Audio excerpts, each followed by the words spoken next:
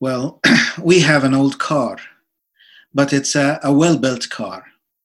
Few weeks ago, I noticed a flashing red light indicating a problem with the handbrake.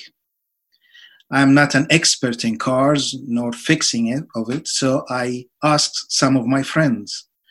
And the more friends I asked, the more opinions they gave me about what is the problem. Even one car mechanic told me that, oh, you have to change the whole of the handbrake. I once came back home and I started to think, what shall I do? Then I thought of looking at the manual of the car. I discovered that at the end of the manual, there is a troubleshooting section, and to my pleasantly surprise to find that there is also something about flashing of the handbrake. The answer was pretty simple. Check the brake fluid. I checked, it was low, so I filled it up. Problem solved. It didn't even cost me more than €5. We need to study our manuals, and especially in the time of difficulties. In relating to that, we find the Apostle Paul had the same desire to teach his hearers in the church of Colossae as he writes to them about the manual of successful and victorious Christian living. Today, I would like to share with you briefly few thoughts from the third chapter and the verses 16 and 17 that we read. He said, "Let the word of Christ dwell in you richly in all wisdom, teaching and admonishing one another in psalms and hymns and spiritual songs, singing with grace in your hearts to the Lord. And whatever you do, in word or deed, do all in the name of the Lord Jesus, giving thanks to God the Father through him." Three simple thoughts I would like to share with you, and these are our manuals. The word in verse 16a, the worship, 16b, and then the work in verse 17. The word, the work, the worship, the work. And before we dive into these thoughts, I would like to put these two verses in the context of the larger text, as well as the background in which Paul wrote the epistle.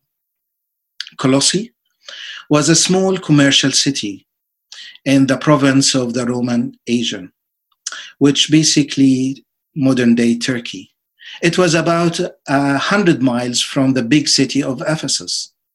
The Apostle Paul was not the founder of the church. He was not the church planter, as we are be aware of that in chapter 2. But the one who planted the seed was Epaphras, one of Paul's disciples.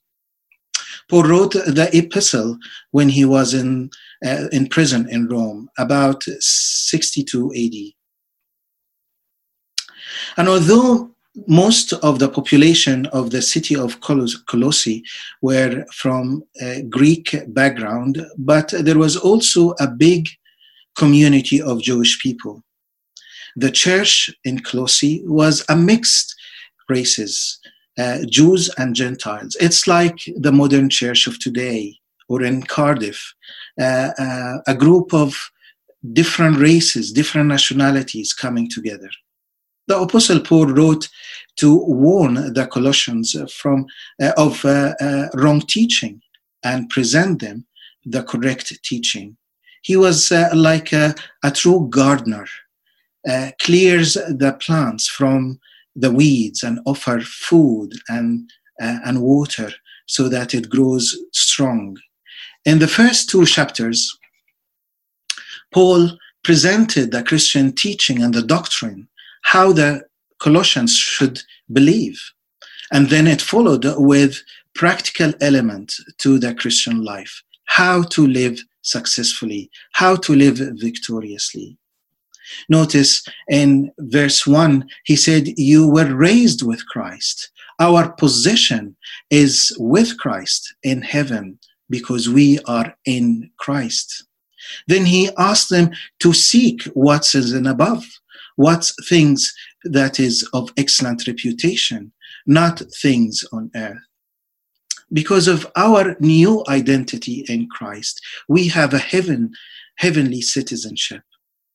Later on, Paul gives us two orders, one or commands, one to put to death, and two in verse 5, and to put off. These are the old nature, the old citizenship of the world, the matters and the qualities that will destroy the church as well as the family. And the answer is in verse 12, he said, put on. But how?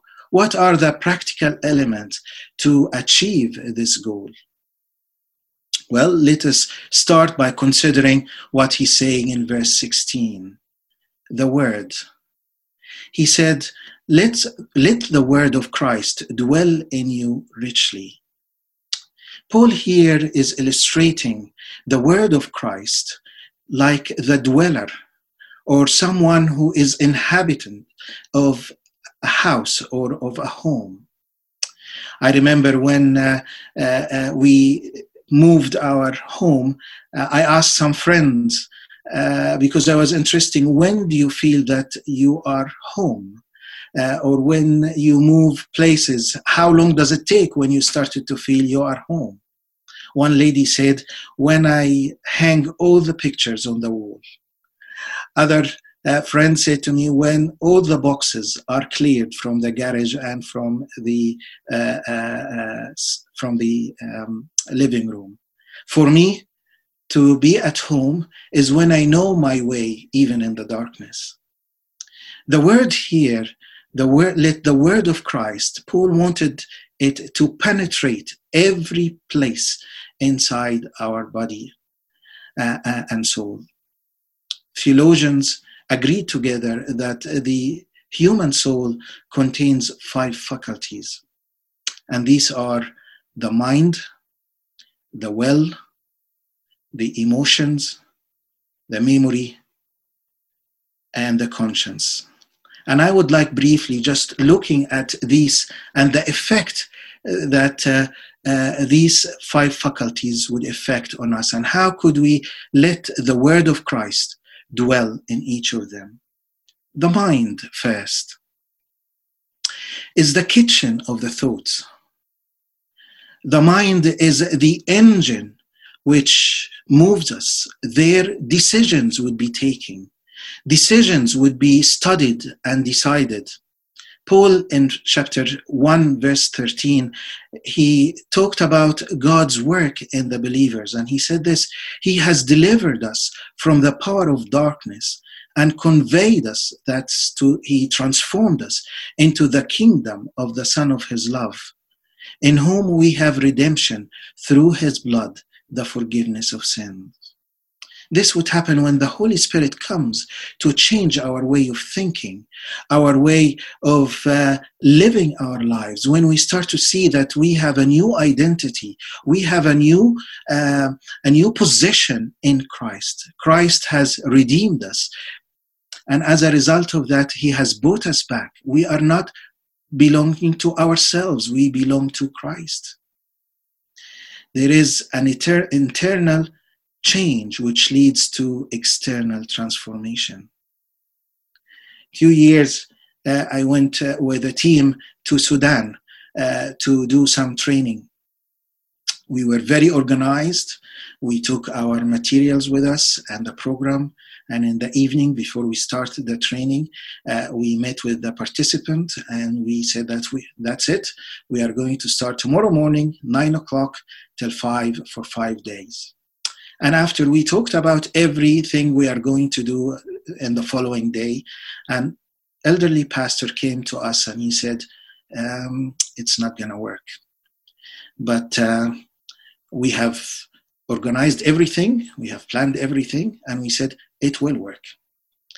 We started at 9 o'clock, 9:30, after we finished hymns, we turned on our computers and our projectors. It took 5 minutes and everything shut down because it was over 50 degrees of heat. He said to us, I told you so. When you are in Sudan, you need to do the Sudanese way. We get up at 5:30, we study till 9:30, and then we take a break till 6 o'clock in the evening, and we start again till 10. We had to change. Our mindset had to change. We need to adopt a new situation, and that is the renewing of our mind. And then we come to the second word, which is the well. We talked about the mind, and now the well.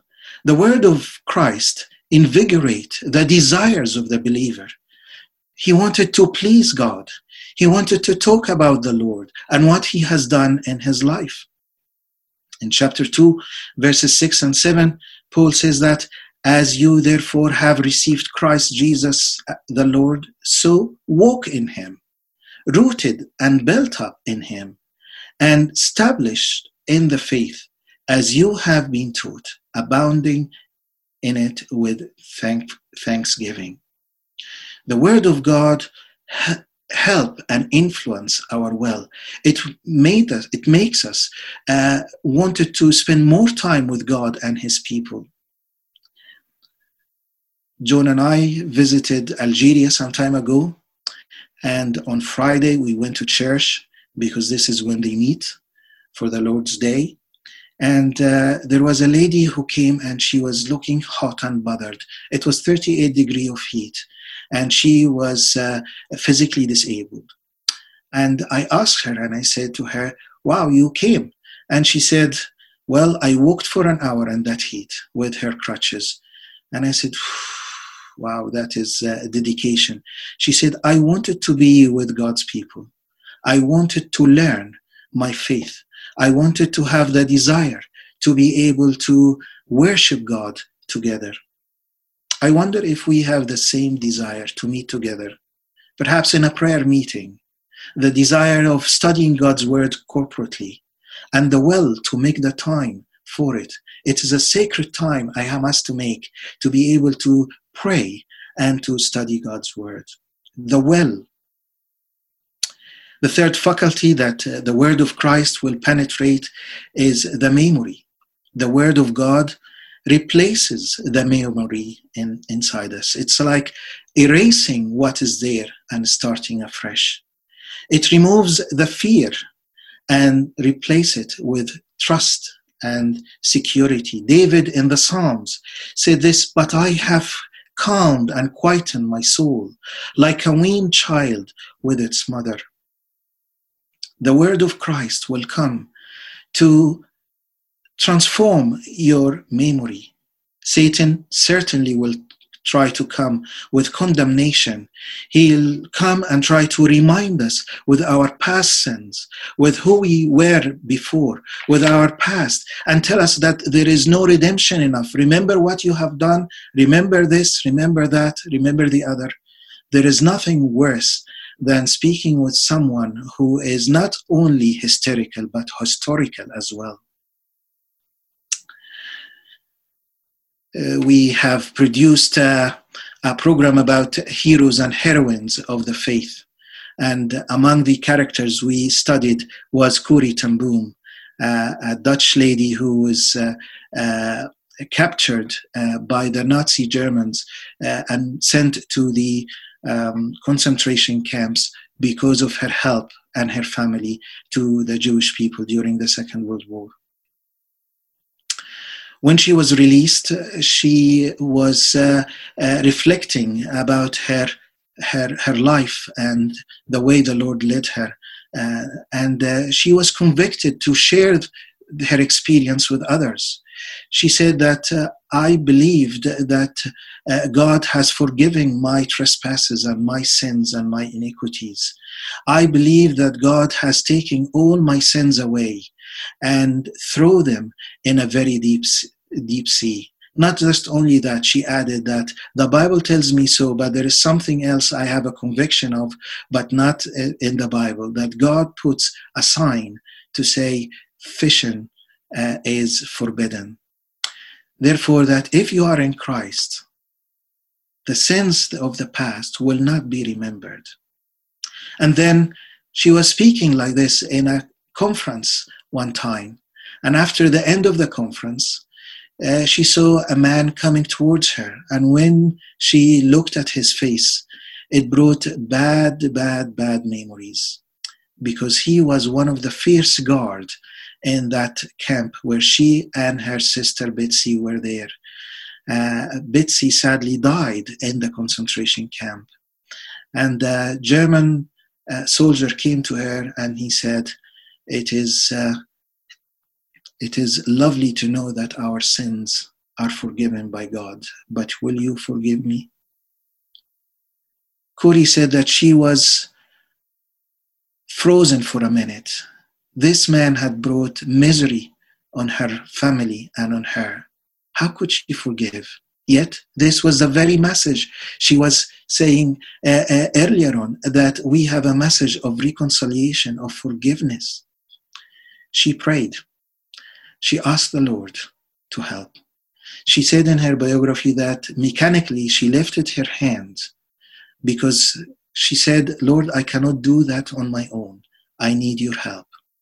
And suddenly she was embraced by a feeling of forgiveness and love, that she was able to stretch a hand, shake to this German soldier, and then to tell him, I forgive you, brother. The Lord will change your will. The Lord will help your memory. The Lord will affect your memory as well as the mind. And the question is, do we remember his promises to us? Do we have time to memorize these promises so that we can bring it to life when the time of need is needed? The fourth faculty is the emotions. The Word of God heals the emotions and compensates for the years that the locusts have eaten. The barrenness, it changed the bitterness into joy and sadness into singing. In a conference, in an Arabic conference I was attending, there was testimonies flying from the Middle East and from North Africa. And there was a Palestinian young man who came to the podium to give his testimony. And he went on to say that when he gave his life to Christ, he was rejected from his own family and community. And he said that I tried to join to a church, but no one trusted me. And the Israeli hated us. And I felt alone. And he said that I was broken. And as he was speaking like this, a man walked towards him and took the mic, and he said, well, I am a pastor in Jerusalem, and I wanted to apologize on the behalf of the Christian community for not trusting you, and embraced him. And suddenly, another man came to speak with this two men on the podium and said, I'm a Jewish pastor. And I wanted on the behalf of the Israeli also to say that we are sorry for mistrusting you. We are well one in Christ. And suddenly the three men embraced one another. It was a very, very emotional moment. We felt release of forgiveness. We felt a release of God's presence is waving away and healing the broken and the hurt emotions. And lastly, we have the conscience, the fifth faculty of the soul. Before faith in Christ, our conscience was dead. We could not feel that we are breaking God's commandment. We could not recognize that there will be a punishment, eternal punishment for us. But God offered us the purification that is needed when Christ Jesus came, and he took upon himself everything that against him and radiate to us his righteousness. Jesus did the swap. He took our sins upon himself. He took our imperfection. He took our guilty conscience and gave to us something beautiful. He gave to us his righteousness. The writer to the Hebrews says these words, let us draw near with a true heart in full assurance of faith, having our hearts sprinkled from an evil conscience and our bodies washed with pure water. This is a picture of the sacrifices that were offered in the temple, and Christ is our ultimate sacrifice. He comes and he washes us and he purifies us by his own sacrifice on the cross, so that we can say, it is no longer I who live, but Christ lives in me. So we have seen that the word of Christ comes to dwell in us, to transform our five faculties, the mind, the will, the memory, the emotions, as well as the conscience. But this is not the only thing that the word of Christ does. It influences our worship, and this is our second point. Praise and worship are important in the church. I think it's the only time when we worship corporately is in the church, unless we are in a choir. Paul says here that in psalms and hymns and spiritual songs, singing with grace in your heart to the Lord. Now he's telling us that praise is not addressed to me, nor to my own preferences, but praise is addressed to God, to glorify him. Paul is saying here that worship is inspired by the word of Christ. This is the teaching of Jesus in the Gospels. But we also have Christ, who is the eternal word. Therefore, the whole Bible is points to him. We can say that worship is inspired by the teaching of the whole of Scripture. Many people, in trying to explain the difference between psalms and hymns and spiritual songs that Paul is talking about here, came to the conclusion perhaps that the psalms, they are the Old Testament psalms, which give to us material of praise to the character of God, to his attributes. The hymns focuses on the Lord Jesus Christ. Augustine, in describing the hymnology, he said that there are three elements in what we call a hymn. First, it must be sung. Second, the foundation is praise. Third is addressed to Jesus, to God. And then we have the spiritual songs, which tells us about the Christian life. It's a testimony about God's grace, how to walk uprightly, and how to trust God in the time of difficulties. We have in Scripture, in Acts 16, verse 25, we have Paul and Silas in prison in Philippi praising God. But we have also modern hymns. Horatio Spafford wrote a very moving and famous hymn, It Is Well With My Soul. The story goes behind that hymn that his wife and 4 daughters were traveling from the States to the UK, and they had a terrific accident when their ship collided with another one. And after the wife was rescued, she was landed actually in Cardiff. She wrote a cable to her husband in 1873 to say to him, "Saved alone, what shall I do next?" And in his way to meet his wife, Horatio Spafford in 1873 wrote this, "For me, be it Christ, hence to live. If Jordan above me shall roll, no pang shall be mine, for in death as in life, thou wilt whisper thy peace to my soul. It is well with my soul." The essence of worship is the grace of God in our lives. It springs from a heart that is conscientious with God's grace.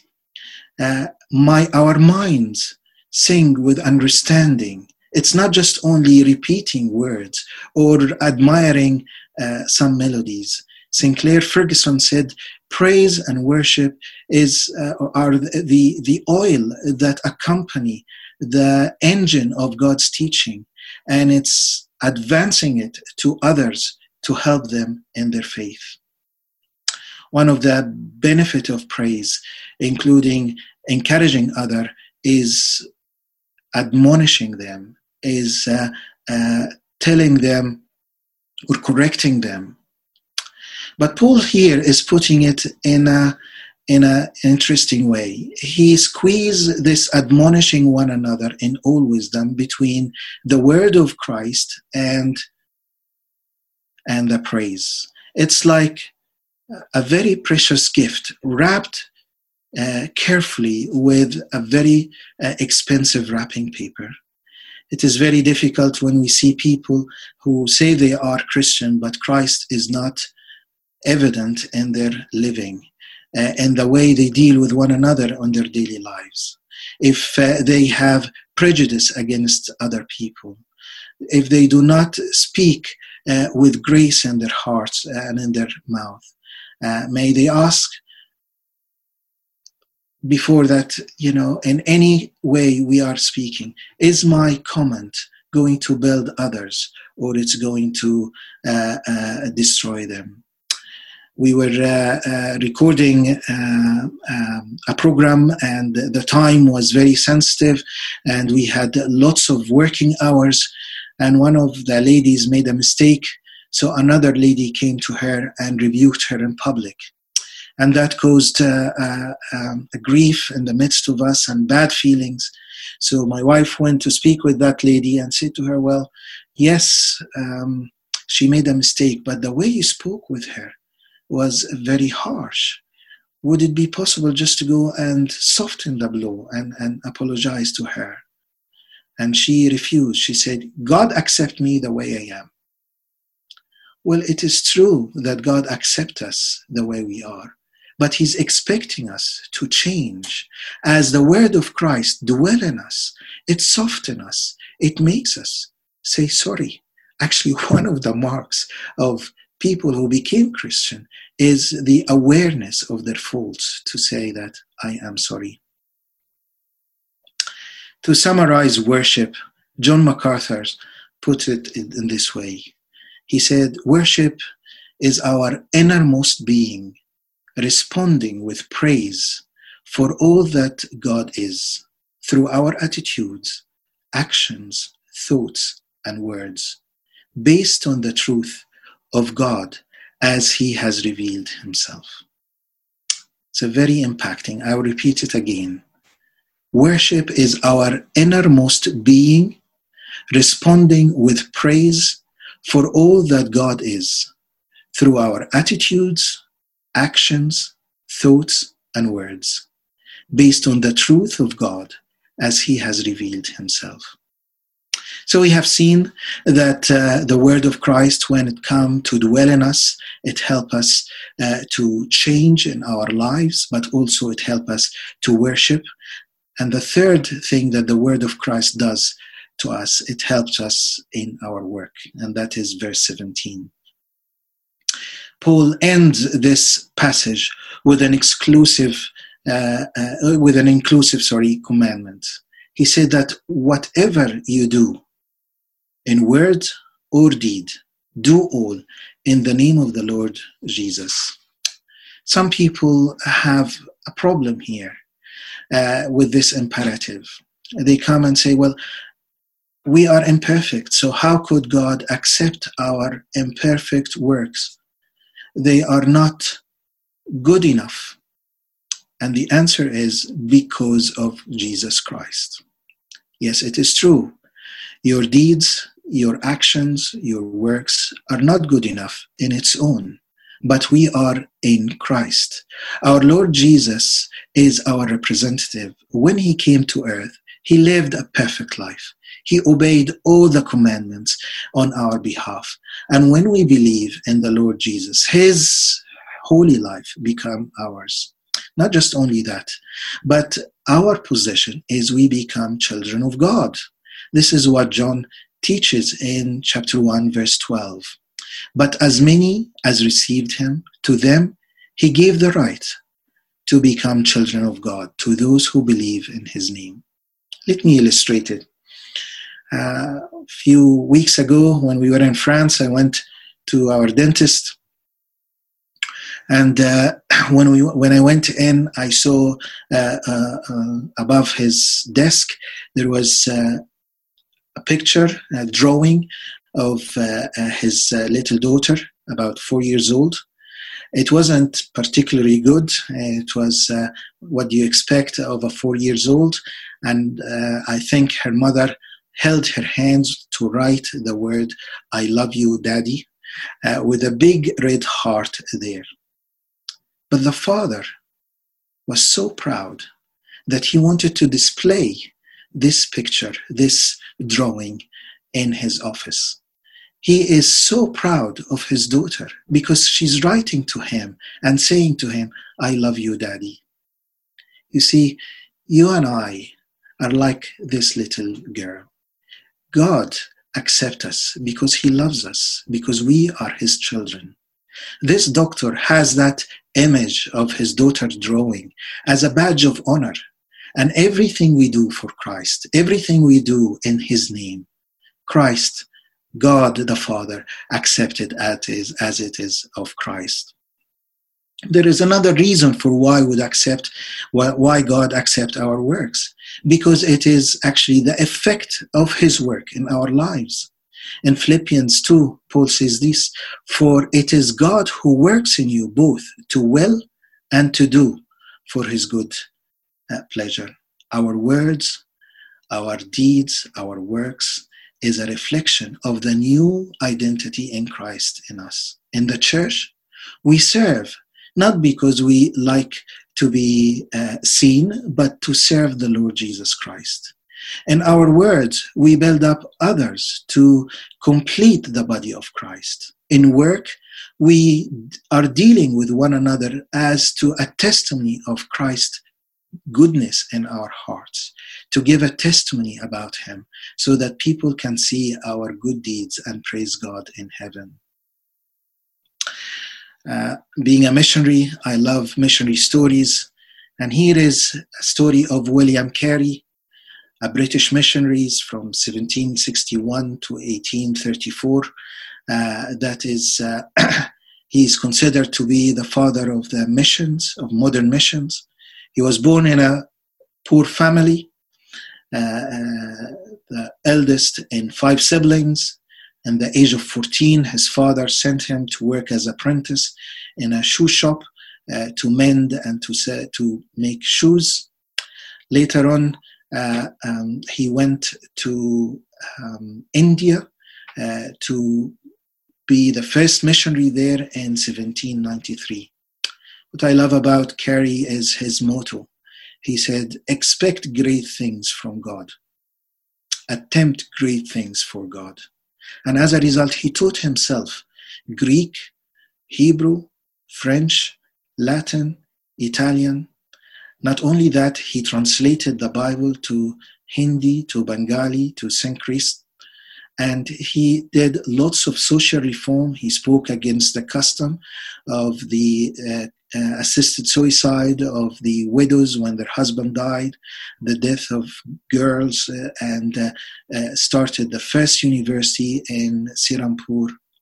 And at the end of his life, when he was on his deathbed, he said to his family, "When I go, do not speak about Dr. Carey, but talk to everyone about the greatness of the God of Carey." So let us ask God to help us to soak ourselves in his word so that we can build foundations of our faith in Christ and upon his word. Let us learn how to claim God's promises to us so that we can worship him, and to ask him for grace as we deal with others, especially those who are difficult in the midst of us, and how to pray for them. And I wanted to end with this lovely verse. Paul says in 1 Corinthians 10, whatever you do, do all to the glory of God. May the Lord help us. Amen.